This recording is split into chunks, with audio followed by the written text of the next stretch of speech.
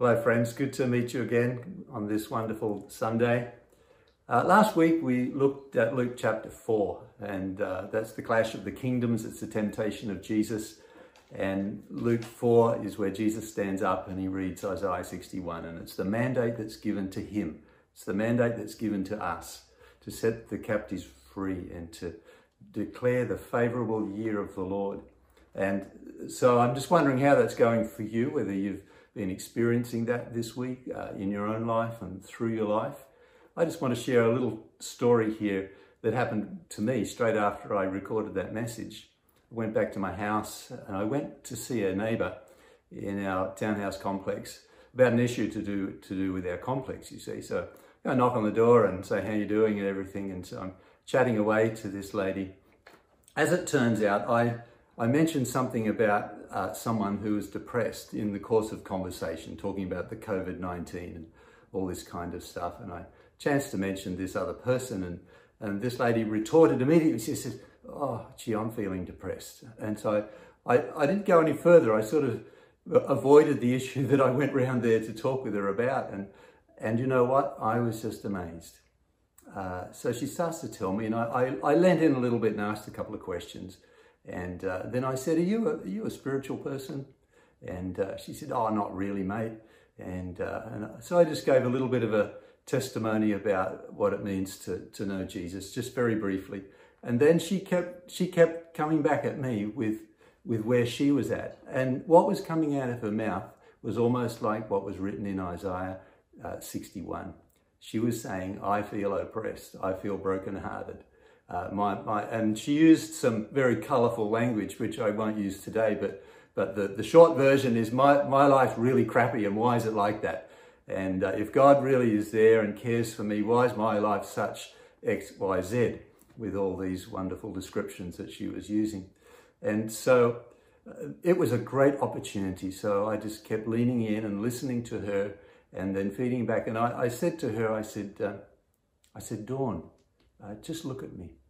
And I said, you are the perfect person that Jesus loves, because he came for the brokenhearted, the oppressed, the downtrodden. And you've been telling me that's how you feel. And she says, oh, mate, I've done some really crappy stuff in my life. I'm not sure that I'd be good enough for that. And of course, Jesus welcomes us right where we're at. So that's my story. I was kind of shocked, because that was straight after I was giving that message and reading about Isaiah 61. I'm going to go around and follow her up and just keep leaning in and listening to her and letting her know that we're praying for her as well, that she would discover the Saviour. So what's happening around the world? Last week I said I'd tell you a few things that are going on. I have a friend of mine who lives in Jordan, in the city of Amman. They had the most harshest lockdown out of all the COVID-19 lockdowns in the world.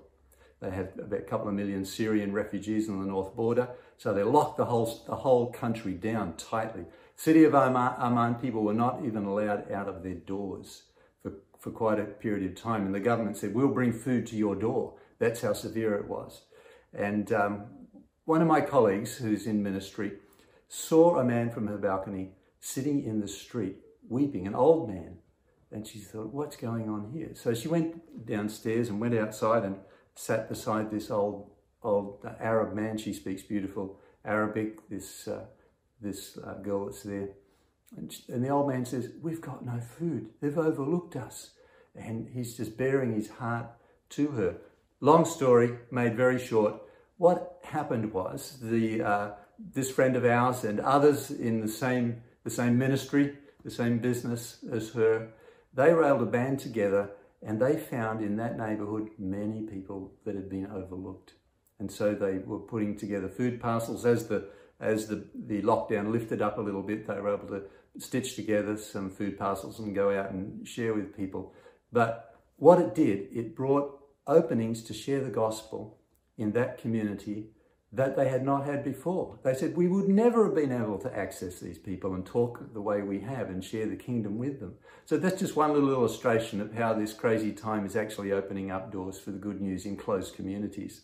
In Indonesia, where we work and where we've got quite a few people, we experienced the same thing. Most villages had put barricades up, so unless you were a relative or from that village, you weren't allowed to enter, or a suburb in a city.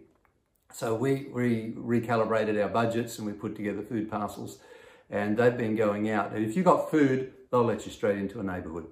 And so our folks have been going into selected neighbourhoods, and they've been going and visiting believers that they've already got, taking these food parcels that are divided into 5, and then the local person who receives it nominates 5 people that they go and visit. But there's a catch.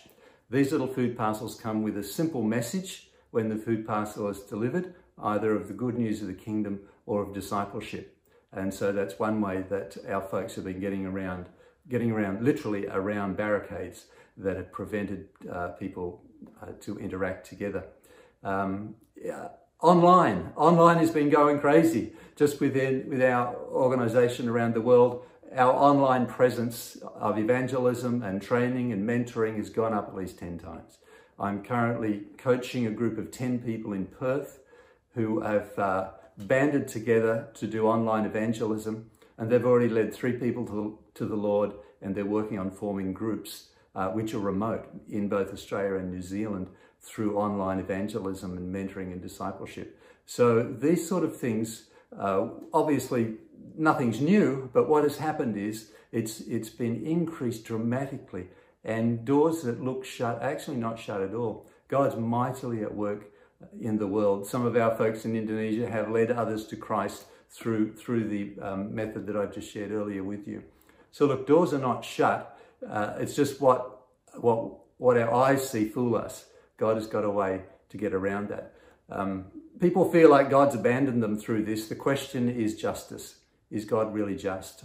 Last Sunday night, I was on the streets with the Fishers of Men guys in the city of Brisbane at night. They're my heroes. They're the gospel heroes. And so I was out with them. And there's a lot of people, you know, that have just been overlooked in society. And they're there when you know how to look for them. And so most people actually were quite open, really. And the Fishers of Men have food deliveries and also to pray for people. There was one guy who we were talking to. He said, look, in all this stuff, you know, where's God? It's a good question, a really good question. And he said, I don't believe this stuff. I don't see it, he said. I don't see it. Where is God? I don't see it. You know, unbelief is the inability or the unwillingness to see where God's at work. You know, that was the sin of Israel, unbelief. They refused to acknowledge where God was working in their world. And they either deliberately didn't want to see that because it exposed the darkness in their lives, or they just didn't care. And so unbelief at its root is this inability to see where God's at work. And you know, in this season, people have really big questions. Where is God in all of this? Where's the justice of God through this? But faith sees that God's at work. And of course, Jesus is the perfect example of God at work, revealed to us. Now, coming to Luke 4 again, let's go to back to that passage. It's quite a long chapter. It starts out with the temptation of Jesus, and then Jesus goes out into villages and God's mightily at work. He goes to his own hometown, which is Nazareth, where he grew up, and he stands up, and as I shared last week, he reads Isaiah 61, 1-3. And it all seems to be going really well, but he actually missed a line within that. He failed to read it. And that one line that he missed out got them really angry. To make it worse, Jesus told 2 stories after he had read Isaiah 61. And both those stories was about God's favour, one through Elijah, God's favour on non-Jews, on Gentiles. And so they get so angry with Jesus, they take him out to a cliff and they want to throw him over the edge. Why did they get so angry? You see, the verse of scripture that Jesus missed out is the one that religious Jews really liked.